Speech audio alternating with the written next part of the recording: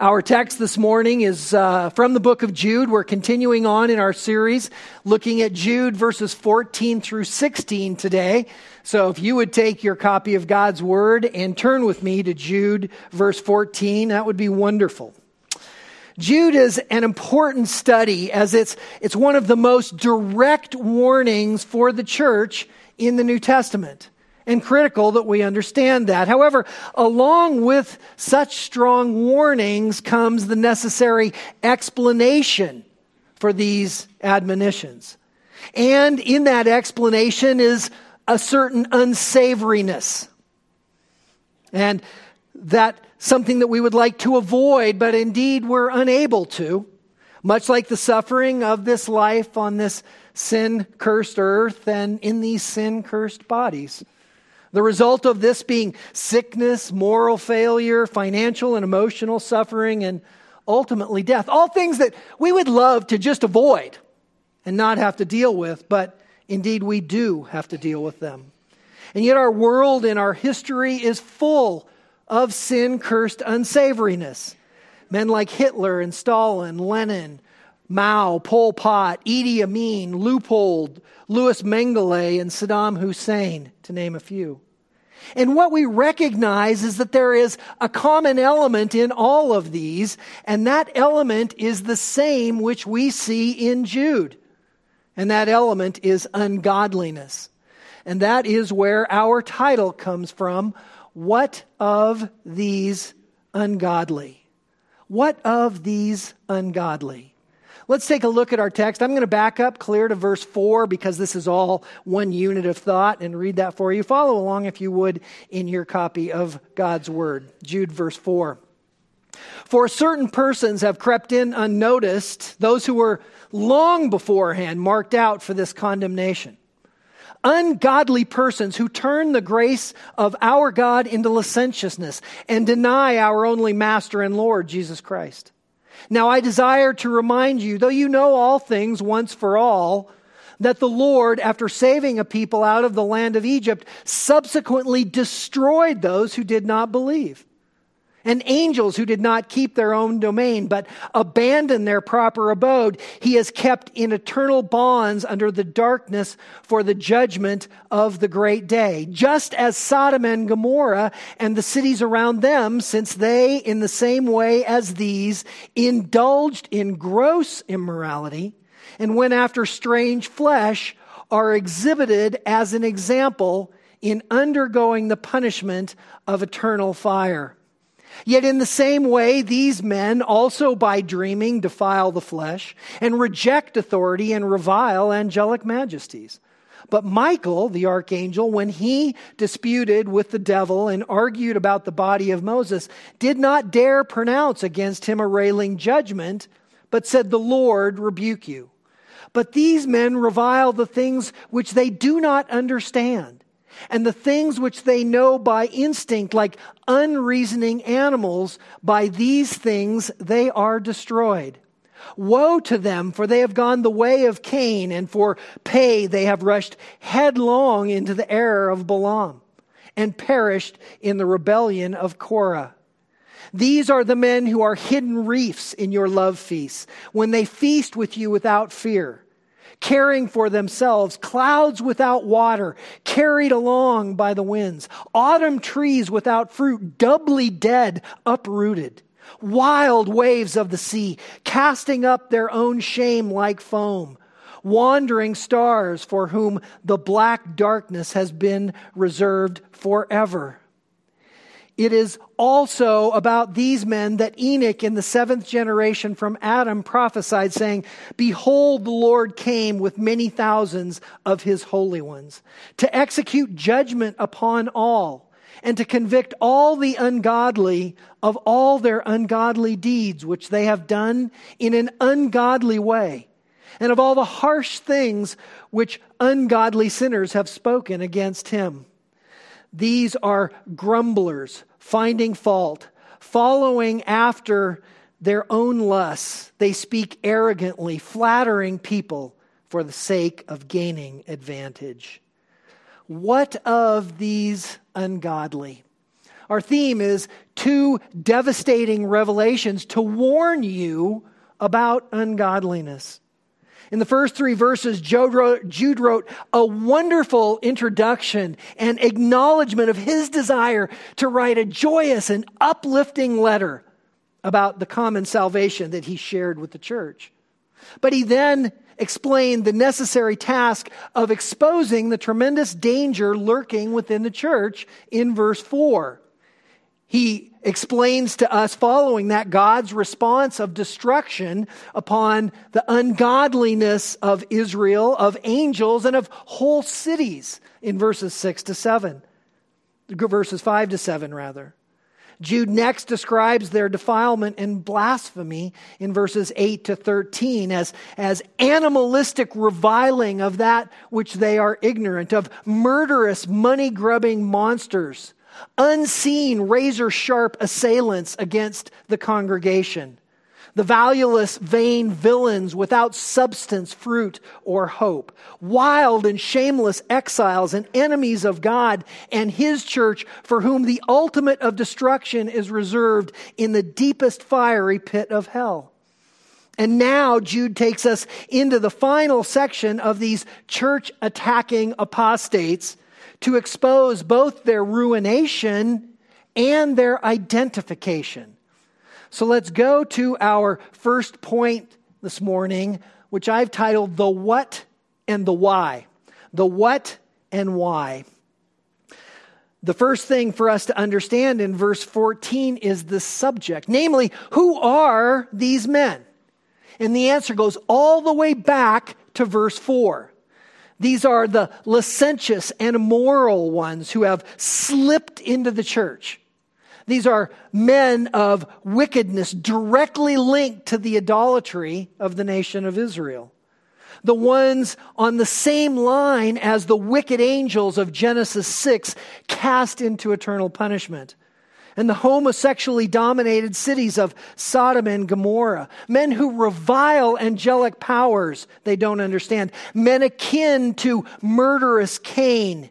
And also the money-grubbing Balaam and the power-hungry Balak.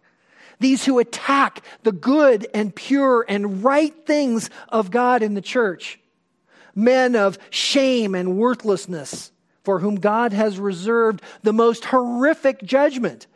The place of deepest isolation, the hottest fires of hell, and the most heinous, grueling, and massive flesh-consuming worms constantly eating the ever-regenerated flesh, allowing for continual consumption and burning, and with iron teeth that are able to continually gnash at their condition.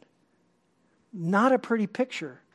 And yet exactly that which awaits those who are not true believers in Christ. And especially these church-attacking apostates. This is the same term, these, which has occurred back in verse 8 and verse 10 and verse 12. And so now in verse 14, we have a connection to the previous 10 verses, but with a different perspective.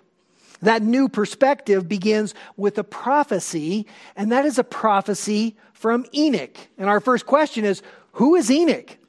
Well, the verse tells us that he is the man bearing the name Enoch, and that is in the 7th generation from Adam. We find Enoch described in Genesis chapter 5.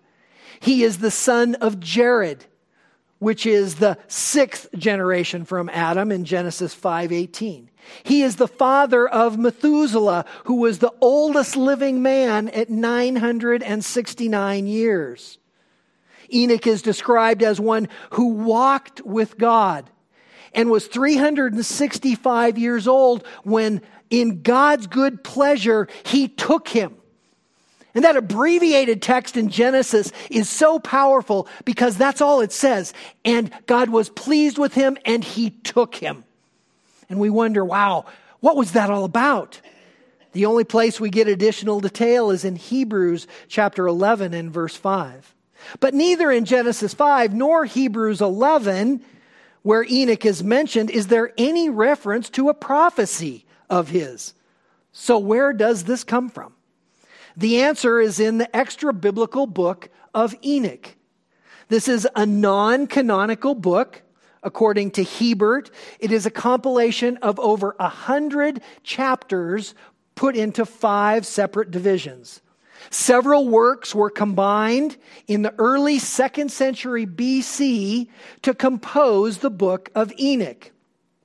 Enoch is not the author of every aspect of the 100 chapters of that book, but these details are associated with him throughout this book due to his obvious spiritual maturity as the only man other than Elijah to be translated from life to life and not have to go through death. The mentioned prophecy in Jude 14 is recorded in 3 places in combination in the book of Enoch, in Enoch 1:9, Enoch 5:4, and Enoch 27:2. However, despite its inclusion in this non-canonical book, it is nonetheless inspired scripture as it appears here in the text in Jude. It is further recognized as being passed down through the generations from Enoch, so as to be included in the book of Enoch, even if the rest of the book is not directly from him, and also to be divinely appointed in God's holy word. John Calvin notes that this is clearly the high antiquity of prophecy. R.C.H. Lenski notes that Jude is here directly quoting Enoch. There's much to commend this piece of extra-biblical literature as divinely inspired on this point and other points to discuss, but we need only recognize it is here in the book of Jude as Holy Spirit, plenary inspired, inerrant, holy scripture. And that alone is sufficient. And that takes us to the what of our first point of the what and why. And that what is going to happen to these men who are the subject of these 2 first verses and our first point. The beginning of the what at the end of verse 14 is the second coming of Christ and his judgment. Specifically, as it states, the Lord came with many thousands of his holy ones. The term for thousands is the transliteration of the Greek word myrios, which in English is where we get our word myriad. And you can hear that parallel, myrios to myriad. And the word for holy ones is the plural of the Greek word hagios, which is translated as holy or holy ones, or even saints. And no, I'm not soliciting for our Greek class, but it is important that you understand these 2 words because they are what give us the interpretation of who is specifically addressed with Christ as these 10,000s of his holy ones. And we're going to see this as we move along. The coming of Christ and the holy ones, the myriad or the thousands, is repeatedly described in Scripture. In fact, we see it all the way back in Deuteronomy chapter 33 and verse 2. And in Deuteronomy 33 and 2, Moses said, "The Lord came from Sinai and dawned on them from Seir. He shone forth from Mount Paran, and he came from the midst of 10,000 holy ones. At his right hand there was flashing lightning for them." The designation in Deuteronomy is referring to his holy angels. And here are some of the verses where we see myriads of angels referenced. And notice the plethora of them. Something for you to take note of if you want to do a little study on your own. Not only Deuteronomy, Daniel 7:10, which we're studying Wednesday night, Matthew 16:27, Matthew 24:31, Matthew 25:31, Mark 8:38, 2 Thessalonians 1:7, and Hebrews 12:22 all reference these thousands as angels, and specifically do so through the use of the word myrios or myriad. However, the plural reference here leaves plenty of room for this to also include men or even be exclusively men. The term myriad is only being used of angels in other scriptures, and the term holy ones, hagios, is used of men in places like 1 Thessalonians 3:13, where it says, so that he may establish your hearts without blame in holiness before our God and Father at the coming of our Lord Jesus with all his saints. Here, the term saints, hagios, is referring specifically to men. And we see other locations where these thousands refer specifically to men, and those are in places such as 1 Thessalonians 3:13, Colossians 3:4, and Revelation 19:14. Revelation, our familiar text where we see the Lord Jesus Christ coming on his white horse with a sharp two-edged sword out of his mouth, and the thousands of holy ones that will accompany him, specifically in that text referring to men. And other texts where we see both men and angels as possible inclusions, those Zechariah 14:5, Revelation 5:11, and our text in Jude 14. And the mix of the word myriad associated with angels and holy ones associated with men indicates a blended cohort such that in the Lord's return, these myriads are to be understood as both the angelic realm and the redeemed church resurrected and returning to earth in that judgment. And a fascinating consideration in that. So the what is the coming of Christ and the heavenly cadre. And verse 15 takes us to the why. And it says in verse 15, to execute judgment upon all and to convict all ungodly of all their ungodly deeds, which they have done in an ungodly way, and of all the harsh things which ungodly sinners have spoken against him. Two reasons are given for this condemnation. The first is to execute judgment, and the second is to convict.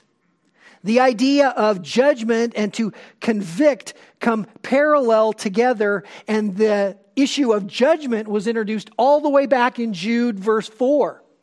And in Jude verse 4, we saw that these were long beforehand marked out for that condemnation. And it is there in that condemnation that we see the idea of judgment. So also, this same word occurs in verses 6 and 9.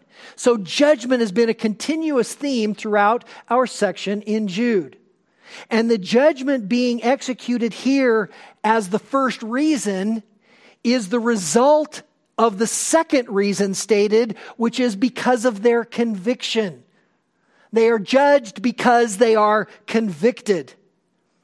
Two repetitive elements are not to be missed in verse 15, and I'm sure in our two readings you've seen them keenly. The fourfold repeated element of the word all, and the fourfold repeated element of the word ungodly. Powerfully revealing to us all of these elements that are together and so emphatically stated in this verse. And it's here from where our title and theme arise. So what of the ungodly? Hebert notes that the term all as stressing the universality of judgment. All who will sin will be judged. And the term ungodly underlines the character of those judged. The first of the four repeated elements is the judgment upon all. Literally in the Greek, against all or down on all. It's as the hammer of God's judgment is falling upon sin and wickedness and these deeds of ungodliness. None will escape. None will be overlooked. There are no minor offenses. There are no venial sins. There is no inconsequential iniquities. Every sin is seen by God. The single and the smallest sin is enough to separate one from God for an eternal punishment in hell.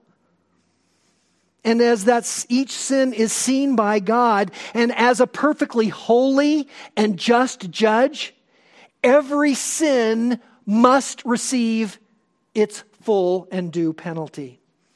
One commentator notes, God is no man's enemy, but he is the sinner's opponent, not least in judgment. We see more of these repeated elements in the next phrase in verse 15. To convict all the ungodly of their ungodly deeds.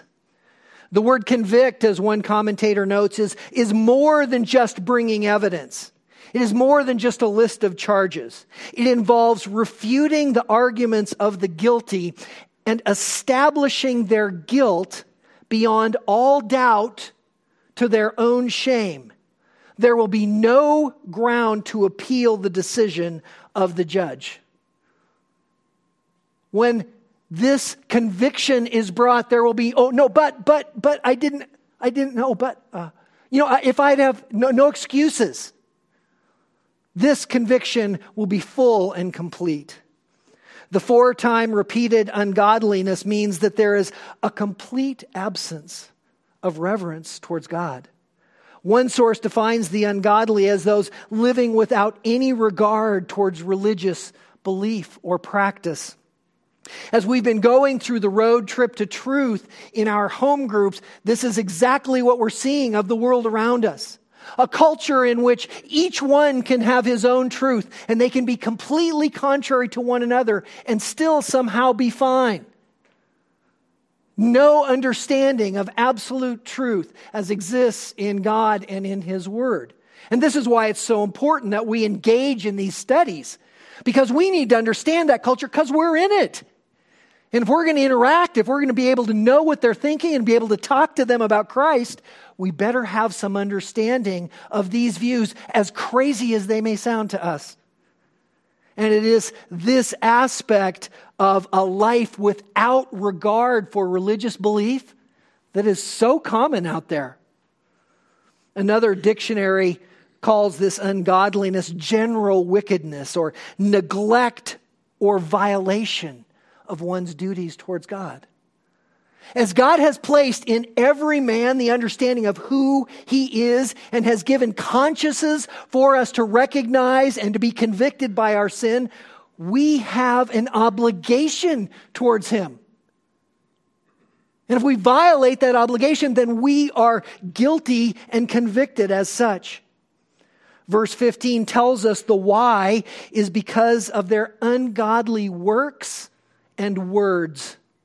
The first element is their ungodly works or deeds. This is every action that proceeds from an unholy and unrepentant heart. The structure of this phrase shows us that this is not sins of omission, which they unintentionally fell into. These are godless deeds purposely engaged in to delight the sinner that are outpourings of their darkened heart and are inseparable from their condition of sin. The second element is all of the harsh talk which ungodly sinners spoke against him. That is, against the judge who is the Lord Jesus Christ. This is defiant speech against Christ and against his demand upon each life with respect to our required submission to who we know he is and obedience to the truth of his word. Scripture speaks much about our speech in familiar texts like Ephesians 4:29, which tells us, "Let no unwholesome word proceed from your mouth, but only such a word as is good for edification according to the need of the moment, so that it will give grace to those who hear." Unwholesome in Ephesians 4:29 is well translated as rottenness. Ephesians is referencing speech towards men, but Jude is talking of rotten speech towards God. In Colossians 3:8, Paul tells us that there is to be no abusive speech from our mouth. In Matthew 12:34, Jesus tells us that the source of harsh talk is our hearts, from which outflows all of the thoughts of man and the intentions of man. For it is here, beloved, in our hearts that this rottenness lies. The recognition of ungodly men is not only of thousands of years ago or in the past history. It is today, with one who would stab 4 university students and leave them to die in our quiet little state. It is a store clerk who would open fire on his fellow employees. It is those who commit mass killings at schools. It is those who would kill and bury children. It is those who just last week set off 2 concurrent bombs in the holy city of Jerusalem, filled with nails and shrapnel to inflict maximum amount of casualties and deaths. And did so at a bus stop so as to take maximum toll on the most innocent and unattentive. And at the consideration of things, we recoil, and justly so. And we're tempted to think and even speak along with the psalmist, "How long, O Lord? How long will the wicked prosper?" But the what and the why help appease these cries, because Christ is coming in judgment. And that is the what. And that judgment is against all ungodliness, and that is the why. So how do we understand who these ungodly are? Back in verse 4, it tells us that they crept into the church. They slimed in the side door unnoticed. So how do we know who they are? Well, our second point answers that question, and it is the who and why. The who and why. Look at verse 16 with me, if you would. These are grumblers, finding fault, following after their own lusts. They speak arrogantly, flattering people for the sake of gaining an advantage. The verse begins with the same designation we've seen throughout the section, these, or these men. We saw it back in verse 8, and verse 10, and verse 12, and verse 14, and now in verse 16. So our entire section is tied together.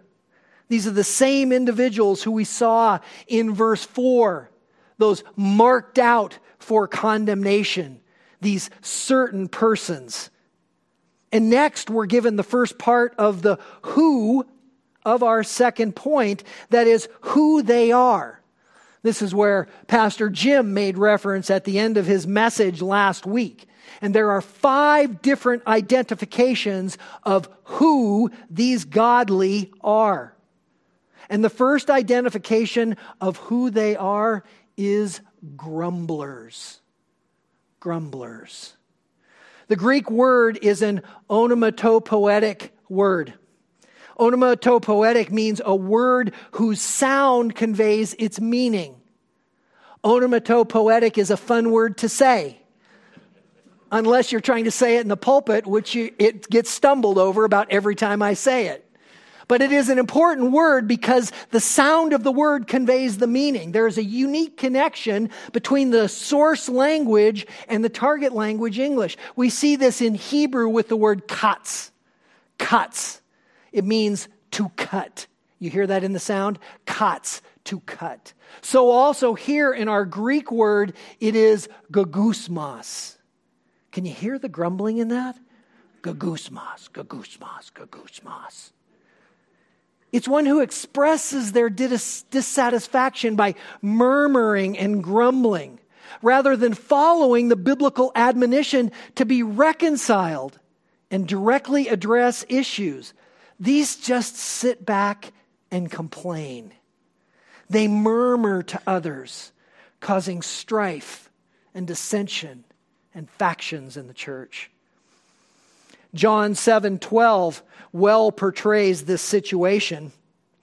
As they speak about Jesus, it says, there was much grumbling among the crowds concerning him. Some were saying he's a good man, but others were saying, no, on the contrary, he leads people astray. Can you hear it? Gagusmas, gagusmas, gagusmas. No, don't follow him. He's purporting lies. He's just a man. He's from Nazareth. No, gagusmas, gagusmas.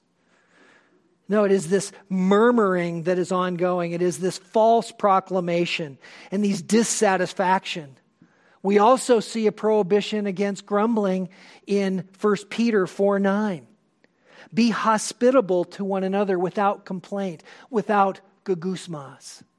What an important reminder. The holiday season, as friends and family come in, as we host home groups, and we're, gagusmas. I don't want to. If I vacuum this carpet one more, gagusmas. Yes, I do the vacuuming in our house.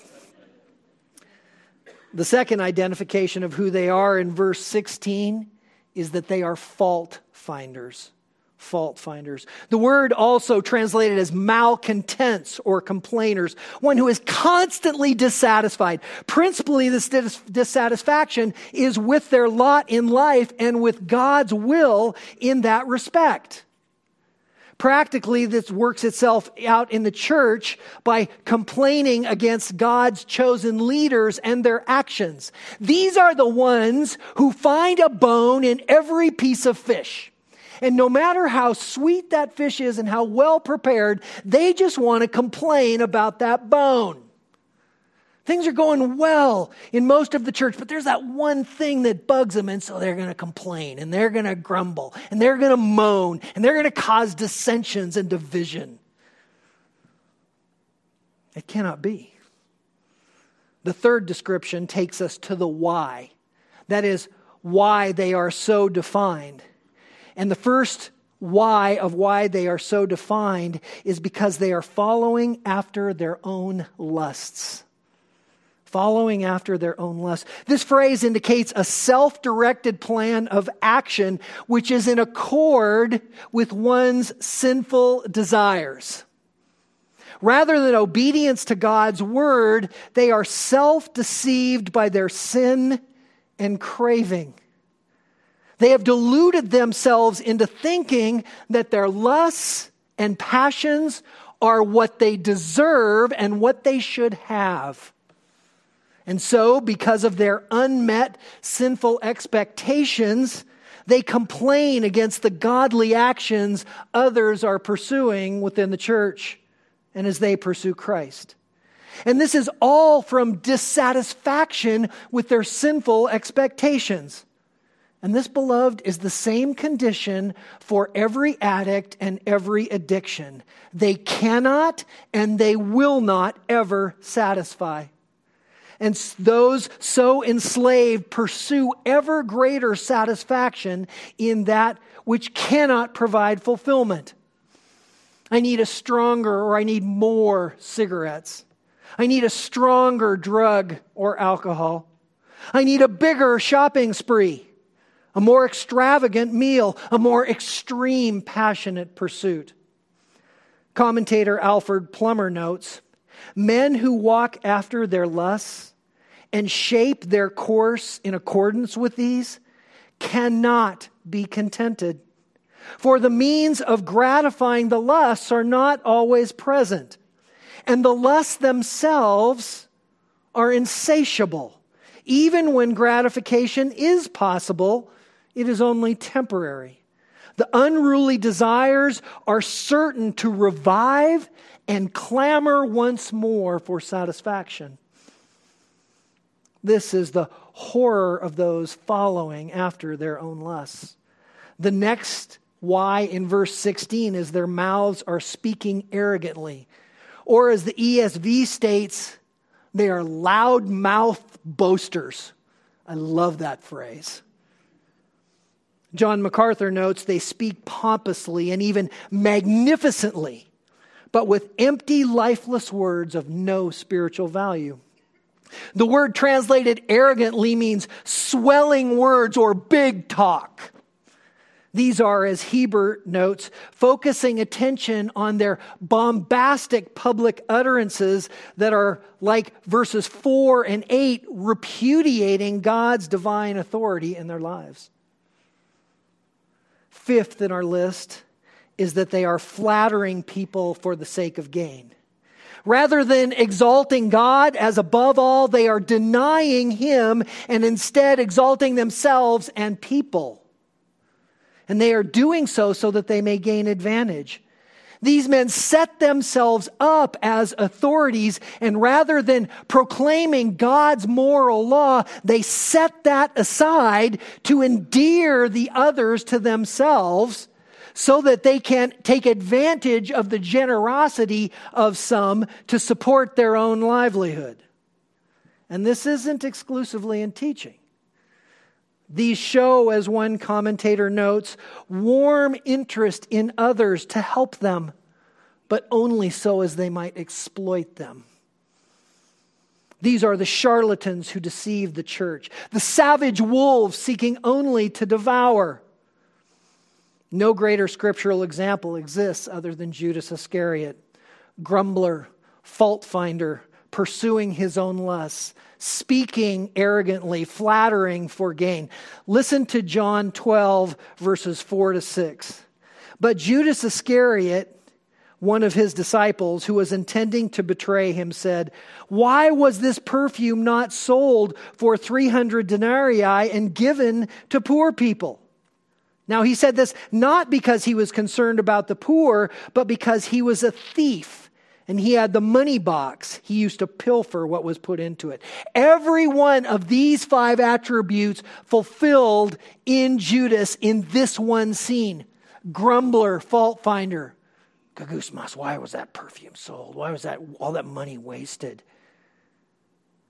The grumbler and fault finder, the lustful. He was a thief. And he's pursuing his own thievery to satisfy his own lusts. Arrogant speech, as if to win the others over and to condemn the Savior in the act of this woman anointing him for burial, for which she was to continually be acknowledged. Flattering for gain. This is why he brought this forward, for his own personal increase. Spurgeon says of Judas, "The murder of our blessed Lord was the extreme of human guilt. It developed the deadly hatred against God which lurks in the heart of man. When man became a deicide, sin had reached its fullness. And in the black deed of the man by whom the Lord was betrayed, that fullness was all displayed. My brethren, we should feel a deep detestation of the master of infamy. He has gone to his own place, and the anathema of David, part of which was quoted by Peter, has come upon him. When he shall be judged, let him be condemned, and let his prayer become sin. Let his days be few, and let another take his office. This is vile indeed, to be chosen to such a position, to be installed purse bearer to the King of Kings, Chancellor of God's exchequer, and then to turn aside and sell the Savior. This is treason in its uttermost degree." End quote. And it is here that we see such an expression of ungodliness. And yet, what is ungodliness? The word in itself is an opposite, or what grammarians call an alpha privative. That is where an A is added to the front of the word to show that its meaning now is the exact opposite. We know it from words such as amoral. To be moral is to act morally, to live rightly. To be amoral is to live completely without any moral standard. The word agnostic, gnostic meaning to have knowledge, and agnostic, one without knowledge. The word atheist, a theist, one who would seek after an understanding of God. An atheist, one who is in complete denial of God. And so here with our word ungodly. The Greek word is eusebeia, which is defined as a life of reverence toward God and pursuing piety. Ungodly is the word asabeia, which is the alpha privative of eusebeia, and it is defined as a life with no reverence for God and pursuing impiety or a sin to the fullest extent. And we don't even need to consider men like Judas or Hitler or Mao or Saddam, for Solomon said there's nothing new under the sun. And we recognize ungodliness in our state, in our day, and all the time around us. But beloved, this is not just a commentary on history and on our world. It is a commentary on us. This is why our theme is 2 devastating revelations to warn you about ungodliness. Because ungodliness and sin lie in the heart of every man. Jeremiah proclaims this in Jeremiah 17:9, where he says, "The heart is more deceitful than all else, and it is desperately sick. Who can understand it?" We again turn to Spurgeon in his message on Judas. "Surely as the devil was allowed unusually to torment the bodies of men, even so was he let loose to get possession of Judas, as he has seldom gained possession of any other man, that we might see how foul, how desperately evil is the human heart. You and I have often betrayed Christ. We have, when tempted, chosen the evil and forsaken the good. We have taken the bribes of hell and have not followed closely with Jesus. Beyond a doubt, however, the main reason for this was that Christ might offer a perfect atonement for sin. And most surely, beloved, this is the answer to all of the issues of this message and to all of life. What of the ungodly? The answer is Jesus coming to judge. He will judge the greatest of sin with perfect equity and judgment, and he will judge the least sin with equal perfect equity and justice. What of the ungodliness of every man's heart? The answer is that Jesus has come to save. He has come to offer the free gift of salvation to every man. This is the gift offered to you today, my friend. If you do not know Jesus as Savior, then today is the day of salvation. And you must choose what you will do with this offer from this man who is God, called Jesus of Nazareth. And to not choose is a choice, because there is no fence sitting in this discussion. Scripture tells us this in 1 John 3:10, where the apostle says, "By this the children of God and the children of the devil are obvious. Anyone who does not practice righteousness is not of God, nor the one who does not love his brother." No third option. You here today, you listening online, and everyone on this planet is in one of 2 camps. You are children of God, or you are children of the devil. You're one who follows after the truth of God's word, or you're one who hates God's word. God has sent his Son, born of a virgin in human flesh, to live a sinless life and to die a sacrificial death for our behalf, for all who would come to him. He is calling you today to bow your knee to him as God, to bow to him as Lord and Master of your life, and to humbly submit in obedience to his word. This through agreeing with God's pronouncement that you are a sinner and that your sin makes you guilty of eternal punishment in hell.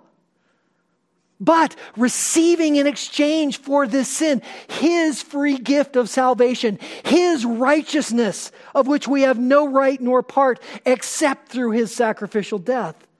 And through the power of his Holy Spirit, living the rest of your life in obedience to him. This is the answer to ungodliness. This is the answer as to how you can be saved from the wrath to come of Jesus and 10,000s of his holy ones coming to execute judgment on all the ungodly and wicked who have not accepted Christ as Savior.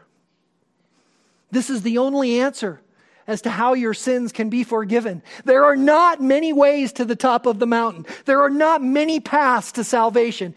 Jesus said, "I am the way, the truth, and the life, and no one comes to the Father but through me."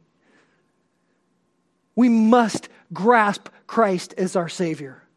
And so the question of our sermon is, what of these ungodly? But the question of our application is, what of you? And how will you be protected from sin and ungodliness? And the only answer is Jesus Christ. And it's my prayer that you know this answer, and that if you do not, that you will find it today. If you don't know this truth, there are elders and deacons and church leaders all around you. And there is nothing we would rather do. There is nothing more important in our life, nothing more critical in our schedule today or any day than to sit with you and tell you about the glorious truths of Jesus Christ came to earth to die for sinners like you and like me. So please, if you don't know that, come and speak with us. Come and join with one of our leaders and recognize that the only answer for ungodliness is Jesus Christ, and that it is His desire that you would come to know Him today. Father, we thank you for your words. Lord, they are powerful and strong, and they cut us to the quick, Lord, for we know that we are sinners. Father, I am a sinner, my brothers and sisters and others who are here with us today, those watching online, we all fall short of your glory every day. Forgive us, Father, for the darkness in our hearts. Strengthen us against our sin. Help us, Lord, in the power that you provide through your Spirit to repent and turn from these things, not so that we might be seen as holy or as anything, but so that people might see you. Lord, we pray you would strengthen us to live a life of obedience so that that beautiful communion and fellowship which we can have with you is unhindered by our sin. Strengthen us, Lord, that as we grow in these things, we would recognize that we must be proclaimers of your truth. We must be those who speak your name. For the world of ungodliness is all about us. And yet, Lord, you have come to die for this ungodly world. So help us to live for you and to proclaim your name. And Father, through our efforts, weak as they may be and failing, may you be pleased to bring those to yourself whom you have chosen from before the foundations of the earth. And Lord, we thank you for the privilege that we have to gather together today, to think about these things, to ponder our own hearts, to recognize your grace and your glory, and to seek to honor you in all that we do. And we pray you would accomplish these things in each of our lives, and we ask it in the holiest name, whichever we will know nor speak, that of Jesus Christ our Lord. Amen.